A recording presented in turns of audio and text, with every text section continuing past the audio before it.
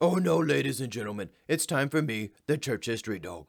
Today, we're going to be talking with Job. Job has a book in the Old Testament. It's a very old book. Come along, people. Come along, Job. Let's go to my study. Here we are. Job, come on in. Just in here, Job. Let's go. To start, I need my notes. Oh, that Sunday school books. Ah, here they are. All right, let's talk to Job. Welcome to my study, Job. It's nice to have you. The people at Kingdom of the Logos have been talking about history repeating itself. Earlier, they were talking about mobs, but Dog wants to talk to you about people confusing good and bad. Yeah, people have been confusing good and bad for a long time, even in my own lifetime. The accuser Dog made his argument to God that not only was I not righteous, but that there was no such thing as righteousness in the first place. Oh no, Dog does not like it when people tell Dog he is bad when he is actually good. Is it true, Job, that the book in the Old Testament bearing your name is very old? Yes, in fact, it is one of the oldest parts of our history as the people of God. Oh no, people have been confusing good and bad for quite a long time then. Yes, and those who confuse good and bad cause suffering. What happened in the end? God allowed Satan to present his case that I was not really righteous, that I was only righteous because God was paying me to be righteous. However, in the end, this was disproven. Righteousness is real, and people need God in their lives so that they can learn about true righteousness. See, ladies and gentlemen, if we are not wise about people trying to confuse good and bad, great suffering will come into our world. Be wise and learn the difference between good and bad. Dog does not like it to confuse good and bad.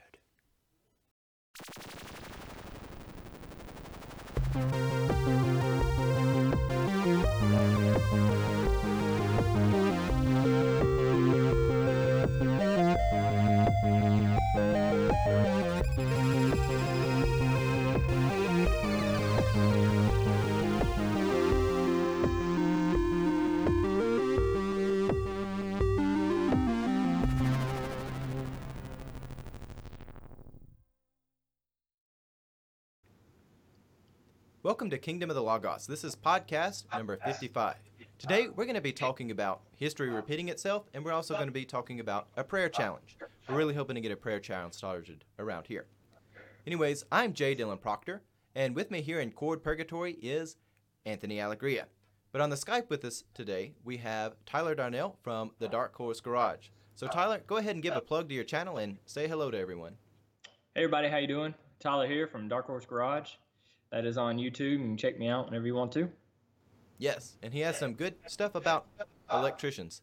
If you want to be entertained about putting a ground fault in the wall, check out his channel. And of course, Anthony is with us in Chord Purgatory. Anthony, do you have any opening thoughts before we get into our message today? No, I just waved at the camera. You just wave at the camera and look good. Alrighty, so we're starting a prayer challenge. And Tyler's actually the one who really got the ball rolling on this. And basically, in this prayer challenge, we are asking people to write up a prayer and post it online. Post it on social media, put it on Twitter, Facebook, wherever you may be. And use the hashtag prayer challenge, all one word. Tyler, we've been talking about this for a while, and earlier in our program, we actually had a skit examining something from history, an old court setting. And there's this thing in reality where history repeats itself if people are not familiar with history. In the past, we've seen these mobs which come up time and time in history. You think of like witch trials. You can go all the way back to the New Testament and see it was really the mob that takes Jesus to the cross. But we live in a day and age where the mob is alive. It's festering. It's coming out to get people. And the mob now largely is driven by social media, and it largely exists on social media. And we really need to do something about this because currently there's this pathological division that's happening in our world where people are splitting off into their own little tribe. And again, without discipline, the pathology will win. So this prayer challenge is something which really can help combat this. And I just wanted to know, what are your initial reasons for wanting to do a prayer challenge, Tyler? Well, I was listening to somebody the other day accepting an award, and he gave some tips on how to, I guess, be successful in life. And some of them were along the lines of accepting your God, praying to your God, and everything else. And it kind of struck me as being odd because you don't hear this much from Hollywood. And if they do say something like this in Hollywood, they're rather shunned and kind of excommunicated from the group. So I feel like if he's promoting this, why aren't Chris we Pratt. promoting this? Yeah, I didn't want to say his name, but yeah, it is Chris Pratt. But yeah, go ahead and give him the plug. Yeah, it was Chris Give him the Pratt. plug. I really liked what he had to say, and he took a big risk in his career. I mean, if you go against the mob, if you go against their views, he may never get a movie again. I mean, he's been Absolutely. pretty successful, but still, he may not be able to pursue his career anymore. But I did like what he had to say, and I feel like this could be a way for the communities, the groups, the mobs. Maybe we can sway their mind and try to get them to push back against some of the beliefs that they don't believe in, because they will turn on each other because they don't all believe the same, even though they might have one common thread. Yeah, they don't have an actual moral architecture in their life. Again, they're only interested in virtue when they can really use it as a weapon against other people. Chris Pratt is a wonderful example of somebody stepping up against the mob. The mob likes to go around and tout and say, oh, we're going against institutional racism by coming out and making this statement, or by having another Tumblr tranny appear in a movie where we're going against the mob. But realistically, that is the orthodoxy of the day. To get up and be someone who says, hey, remember the role of God belongs to God.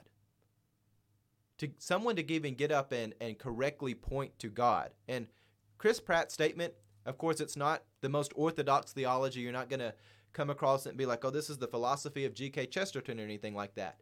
However, it is absolutely fascinating and brilliant and courageous for him to stand up to the mob.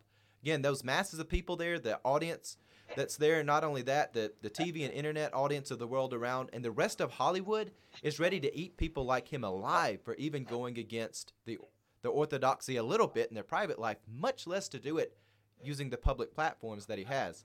So it's amazing. I think it's fantastic, and I think you're right, Tyler. This is a good way for us to say, hey, Chris Pratt's doing something. We, as people who don't have that platform, we need to start doing stuff, and I think the prayer challenge can definitely help with that. One more thing about the prayer challenge before we go back to the mob. One of the goals that I had for this is that we can actually encourage people not being tribalized, but they can actually have some unity. Do you think that a prayer challenge can help with that, Tyler?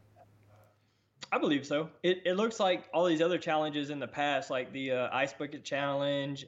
Well, that's the main one I remember, but there's been several challenges in the past that seem to have united people for some reason on the same common trend. And well, maybe this will help people see a new light and bring them to Christ, and maybe help them change their views. Oh, I really hope so.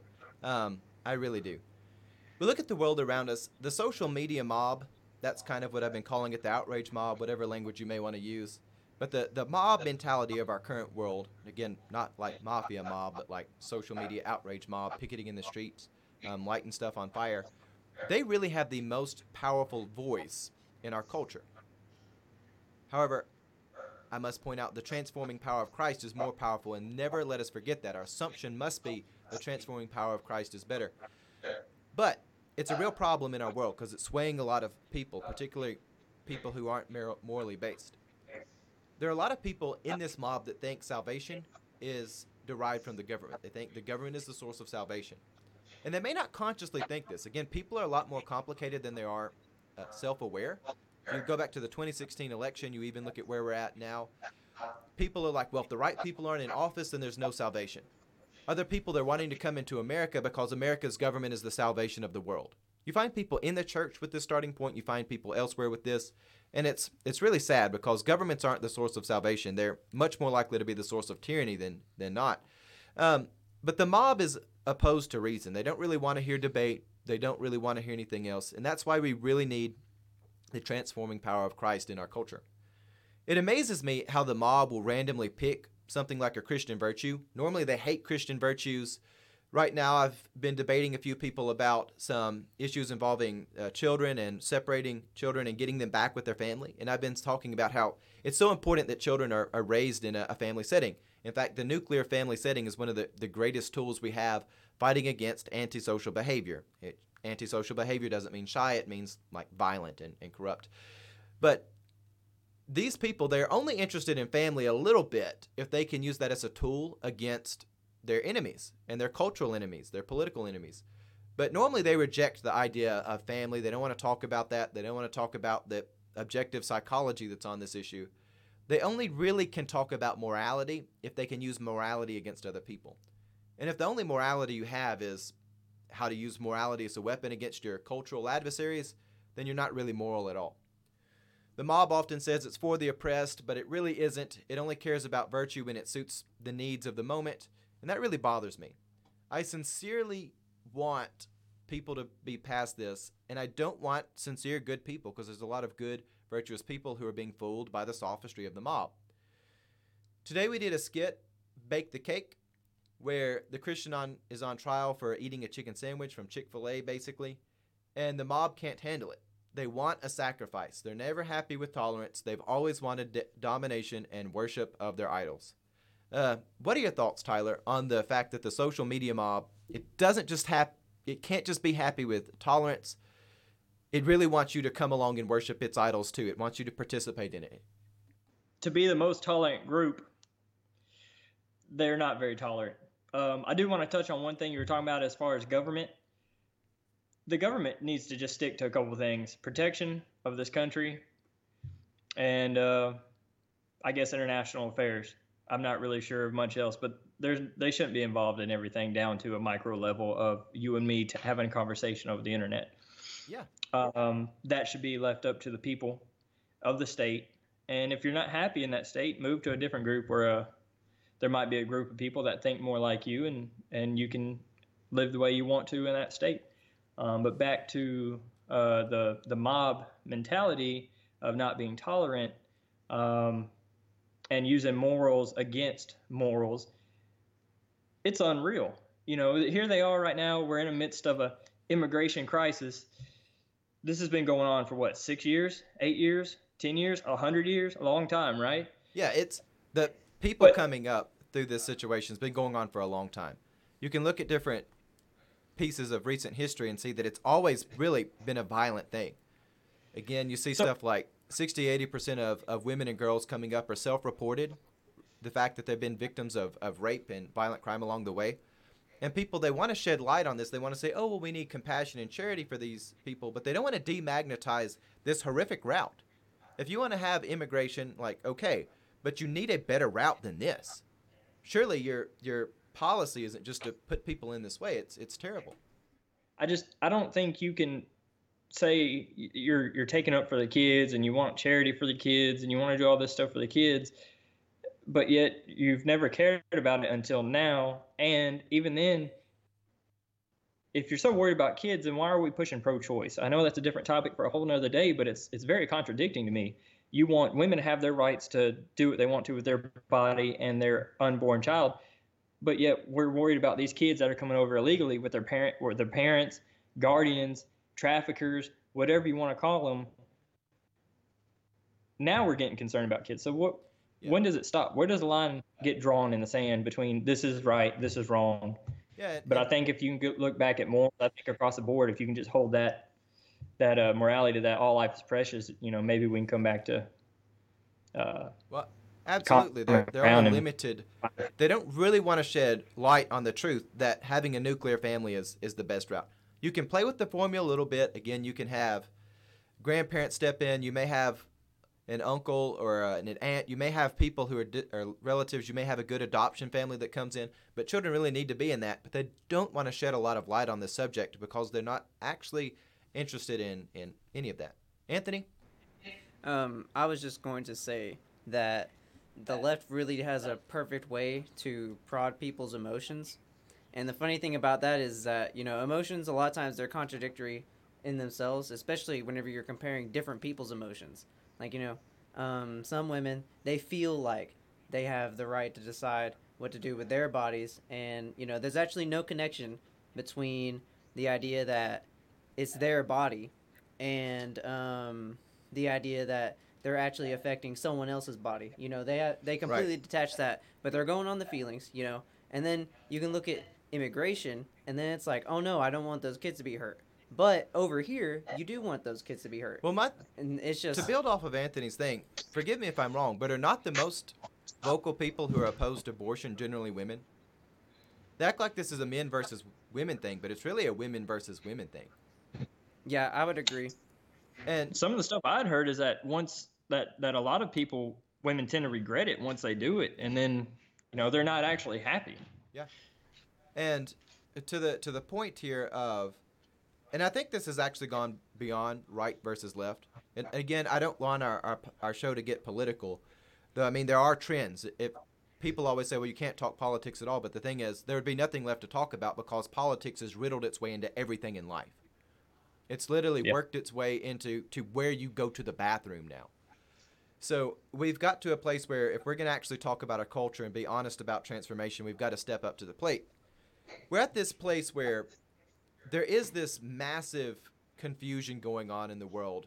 What is moral, what is not moral? Something like the abortion issue.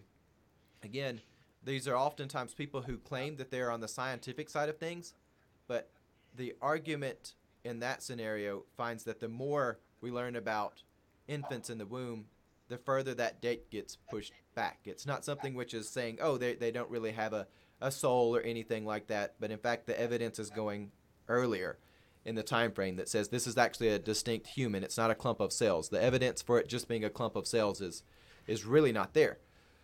But back to the matter at hand with the mob, I don't think the mob really cares that much even about women.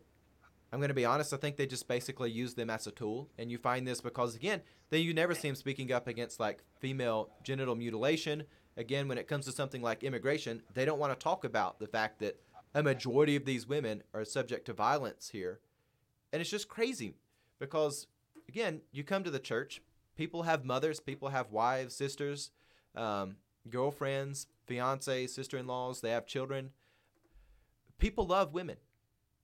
And if you actually examine church history, this idea that the church is oppressive to women is ridiculous because you'll find that a lot of the prominent figures in church history actually are women. In fact, in the very early church, the women are the ones who are sort of running a lot of the underground churches because men would be off working in fields, women are running households and things like that.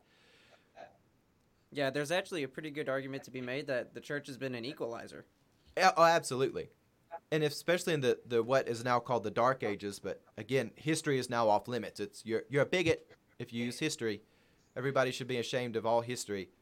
Ridiculous. If you look at church history, one of the ways that men and women could actually raise the wealth of their families, they would go off, whether you were a man or a woman, you had to become married to the church, basically. That was pretty much equal for the sexes, but you go off, you can be, work in some sort of monastery, whether you're a man or a woman, you can be teachers, things. There aren't actually that many people who turn out to be priests. You find so many more roles in the church than just the priesthood, but we're not imaginative enough to see that anymore, and we haven't been taught history, so we don't realize the great magnitude that both sexes have played in church history. Anyways, getting back to the topic because time is a reality for the program. Pastor Amanda is out of town today, and I wish she was here for this conversation, but she's out of town. But she did send me some material that was just great material that's worth sharing with this. And Pastor Amanda's been talking about how there's a lot of people in our world that really view America as the kingdom of God. That America, the nation, it is the manifestation of the kingdom of God. It's the New Jerusalem or something. And this may upset people, but America is not the kingdom of God. Amanda has talked about this. I've talked about this. And even when you say America's not the kingdom of God, that's not beating up on America. It's just being realistic.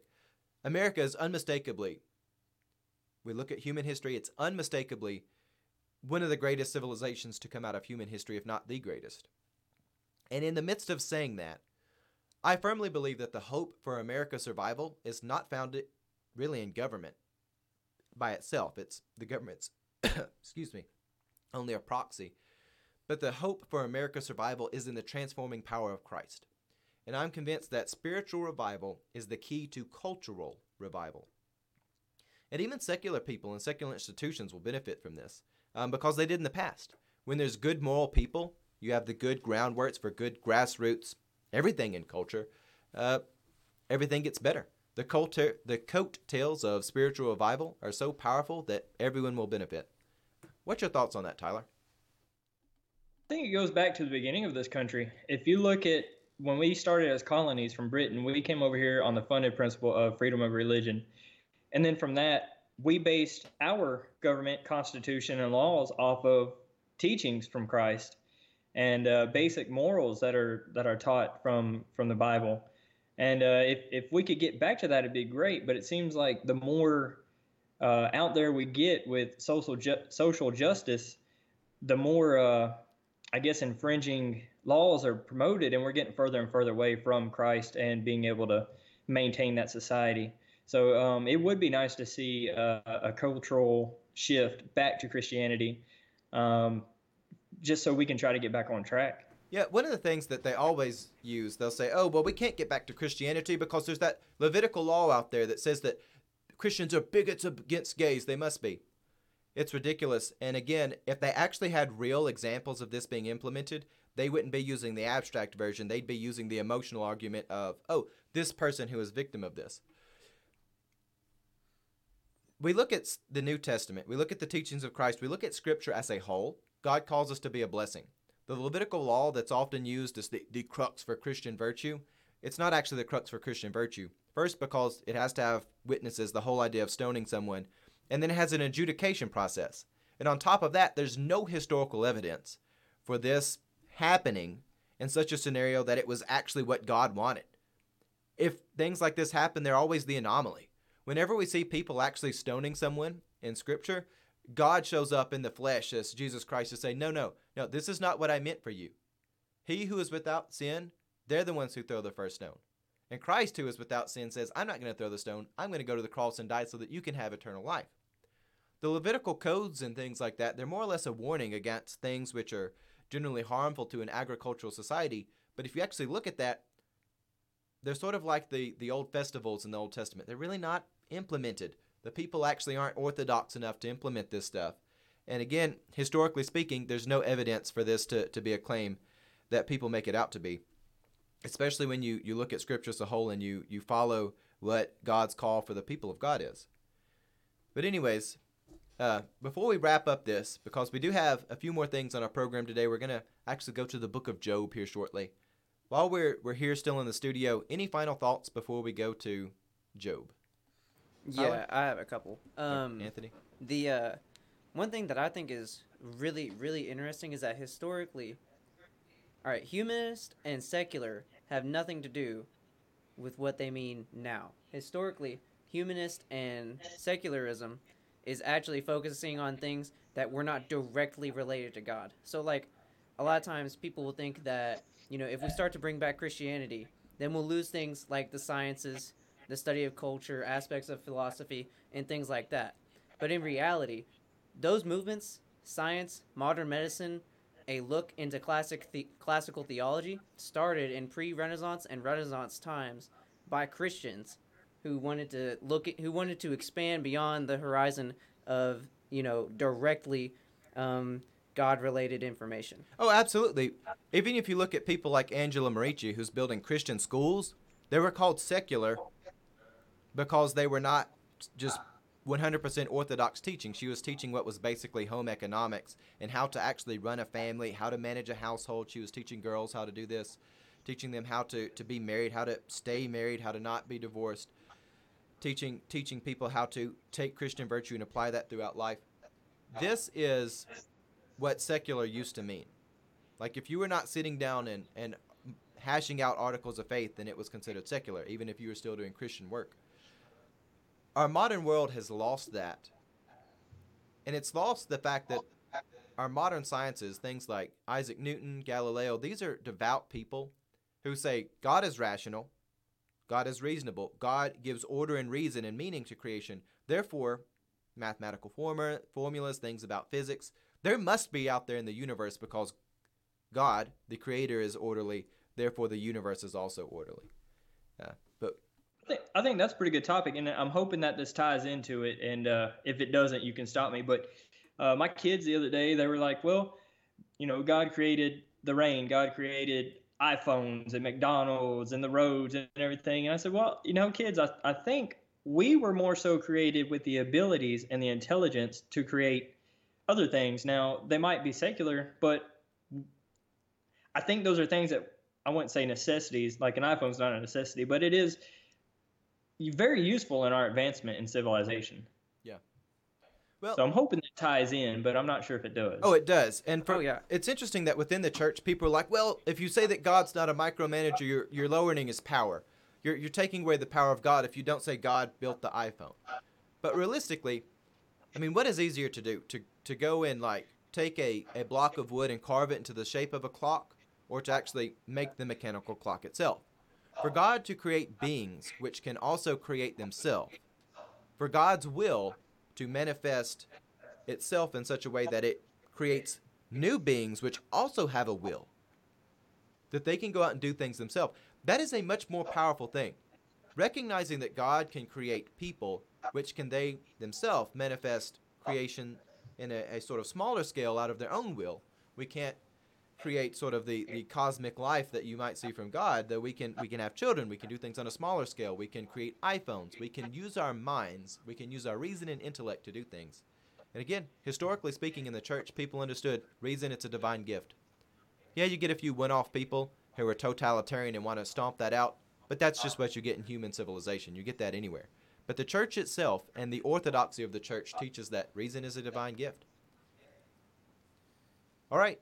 Well, Tyler, I'll let you throw out one final plug for your program, and it's been great having you. Thanks for having me. Again, I'm Tyler Darnell from the Dark Horse Garage, and I actually might have a project coming up soon. We recently purchased a pool, so that means I've got to do all the electrical for it and kind of micromanage the installation. So anybody wants to come help me dig a ditch, come on, I'll let you get in the pool for free. The most entertaining video about wiring up a pool, Tyler's capable of it. Thanks for being with us, Tyler. Thank you.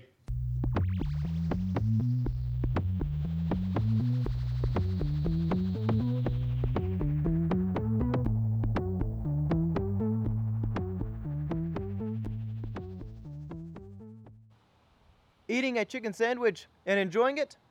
I see that we truly do have a bigot on our hands. Come a little closer so that the court may examine you. If these accusations are true, that you are a Christian, that you went to Chick-fil-A, well, these are quite serious. This means that we're going to have to send you to the amphitheater if you are in fact guilty. You see, this really displeases the gods that you would do this. But I'm a fair man. I'm a tolerant man. So let's find out if this is true. Tell me, son, did you eat at Chick-fil-A? Yes, I did. Son, are you a Christian? I am, and I'm very proud of it. I really like you. Do you have any children? You're a little ethnically ambiguous yourself. I do not. Well, I tell you what, you don't have any children, so we'll have mercy. The courts will have mercy on you today. We'll be very tolerant with you. I'll tell you what.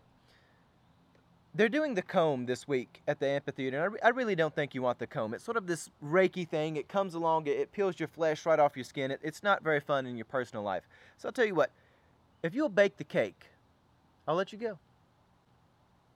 That's all you've got to do, bigot. Just recant your Christianity, bake the cake, please the gods, and you can go free.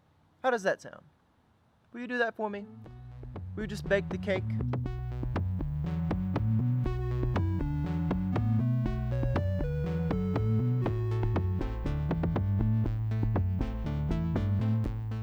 Well, thank you for joining us today. Again, I'm J. Dylan Proctor. You can follow me on Twitter at J. Dylan Proctor. Please check out our Facebook page at facebook.com/Kingdom of the Logos. You can find us on YouTube. You can download our free podcast and take it with you wherever you go.